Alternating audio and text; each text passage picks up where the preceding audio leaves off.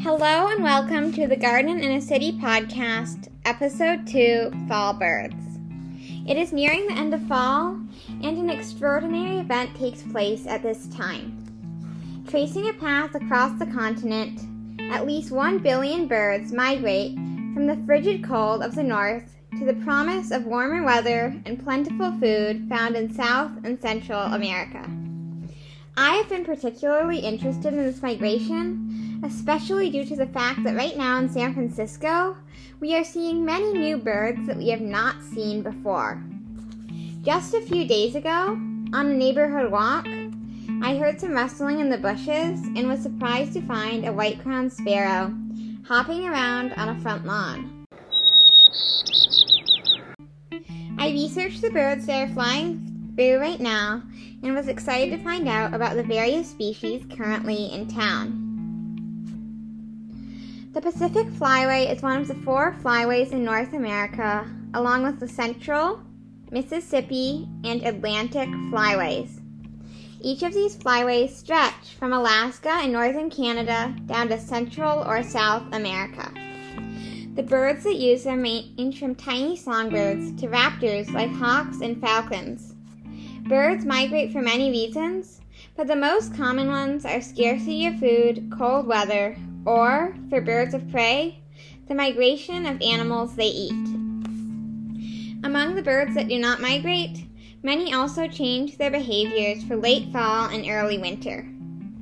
In this episode, we will be talking about the birds that are migrating through, the birds that are changing their behavior for winter in the Bay Area, and how you can help birds in your very own backyard. Let's start with the white-crowned sparrow. These small sparrows have white circular coloring on their heads, light brown feathers, and only weigh about 1 ounce.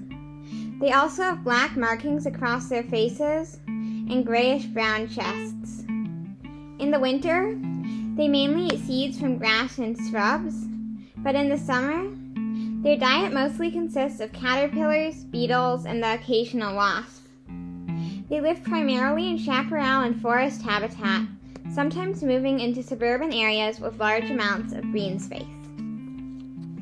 Although there are some year-round populations in western states, the majority of white-crowned sparrows live farther north in places like British Columbia during the summer, and then overwinter in the west. You can find them in many habitats, ranging from redwoods to chaparral to backyards.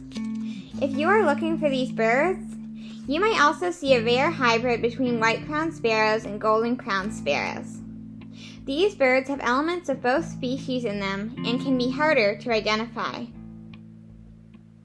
If you are looking for white-crowned sparrows, chances are that you will also see one of their fellow songbirds, the dark-eyed junco.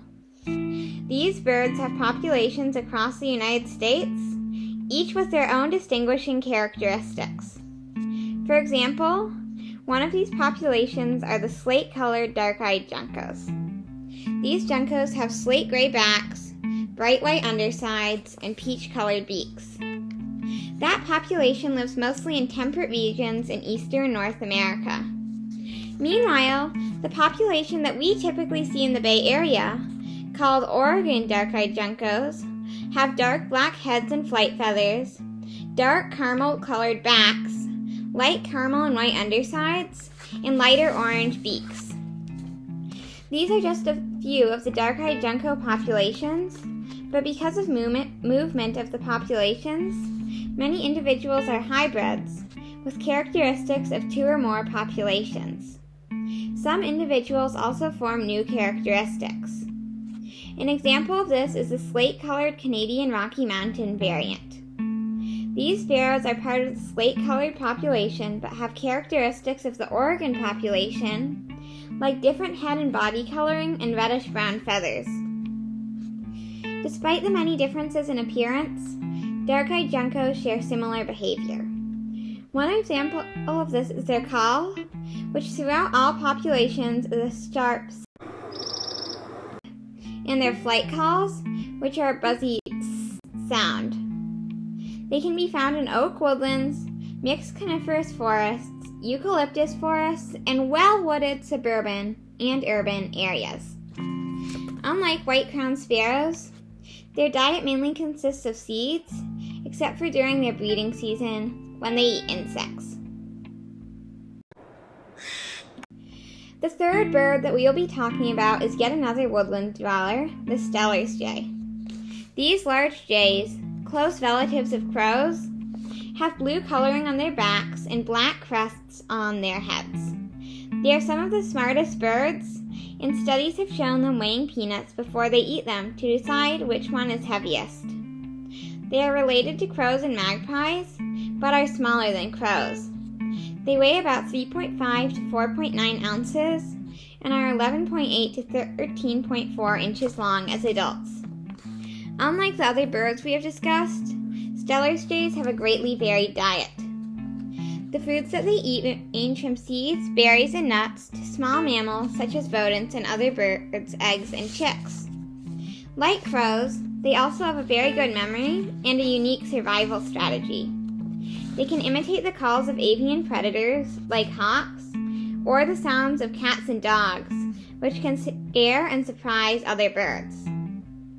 Their population right now is still relatively large, but scientists have noticed a 0.7% annual decline in population since 1966, resulting in an overall decline of 31%. However, Steller's jays still live in a wide variety of habitats, ranging from open and dry oak woodlands to the damp and cold pine forests of the Pacific Northwest.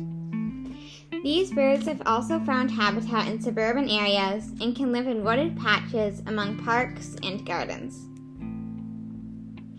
Thinking about these birds brings us back to our final bird we will be talking about today, the American robin. American robins nest in mud-lined cup-shaped nests, often also filled with moss and lichen to pad their eggs. For many people, robins might be a sign of spring, but they are actually equally present in the fall.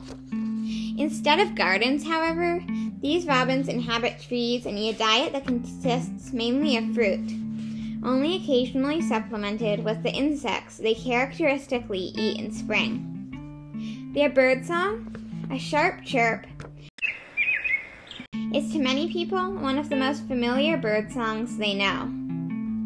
American robins live both in suburban areas and urban backyards, in more wild areas like oak woodlands, where you are more likely to find them in fall. While the forests around the Bay Area provide a large amount of habitat for birds, many parts of the Bay Area are now home to urban and suburban areas. Having a bird-friendly backyard will help both year-round and migratory birds have habitat. Although bird feeders provide some nutrition for birds, most birds also eat insects. Planting native plants like scrub oaks provide habitat for insects like caterpillars, which in turn provide food for birds, and planting these plants attract numerous species of birds. That's it for today's episode of Garden in a City. If you enjoyed this episode, please subscribe to Garden in a City. And now, I leave you with a poem called Song of the Hummingbird, celebrating the beauty of birds. Hummingbird, a flapping of wings, feathers, a rainbow precariously perched in the sky, shining like a bright sun, a late summer morning dewdrops, wings, graceful movements like a floating cloud. Hummingbird, glistening rainbow, guiding me into the sweet afternoon air. Thank you for listening and have a great day.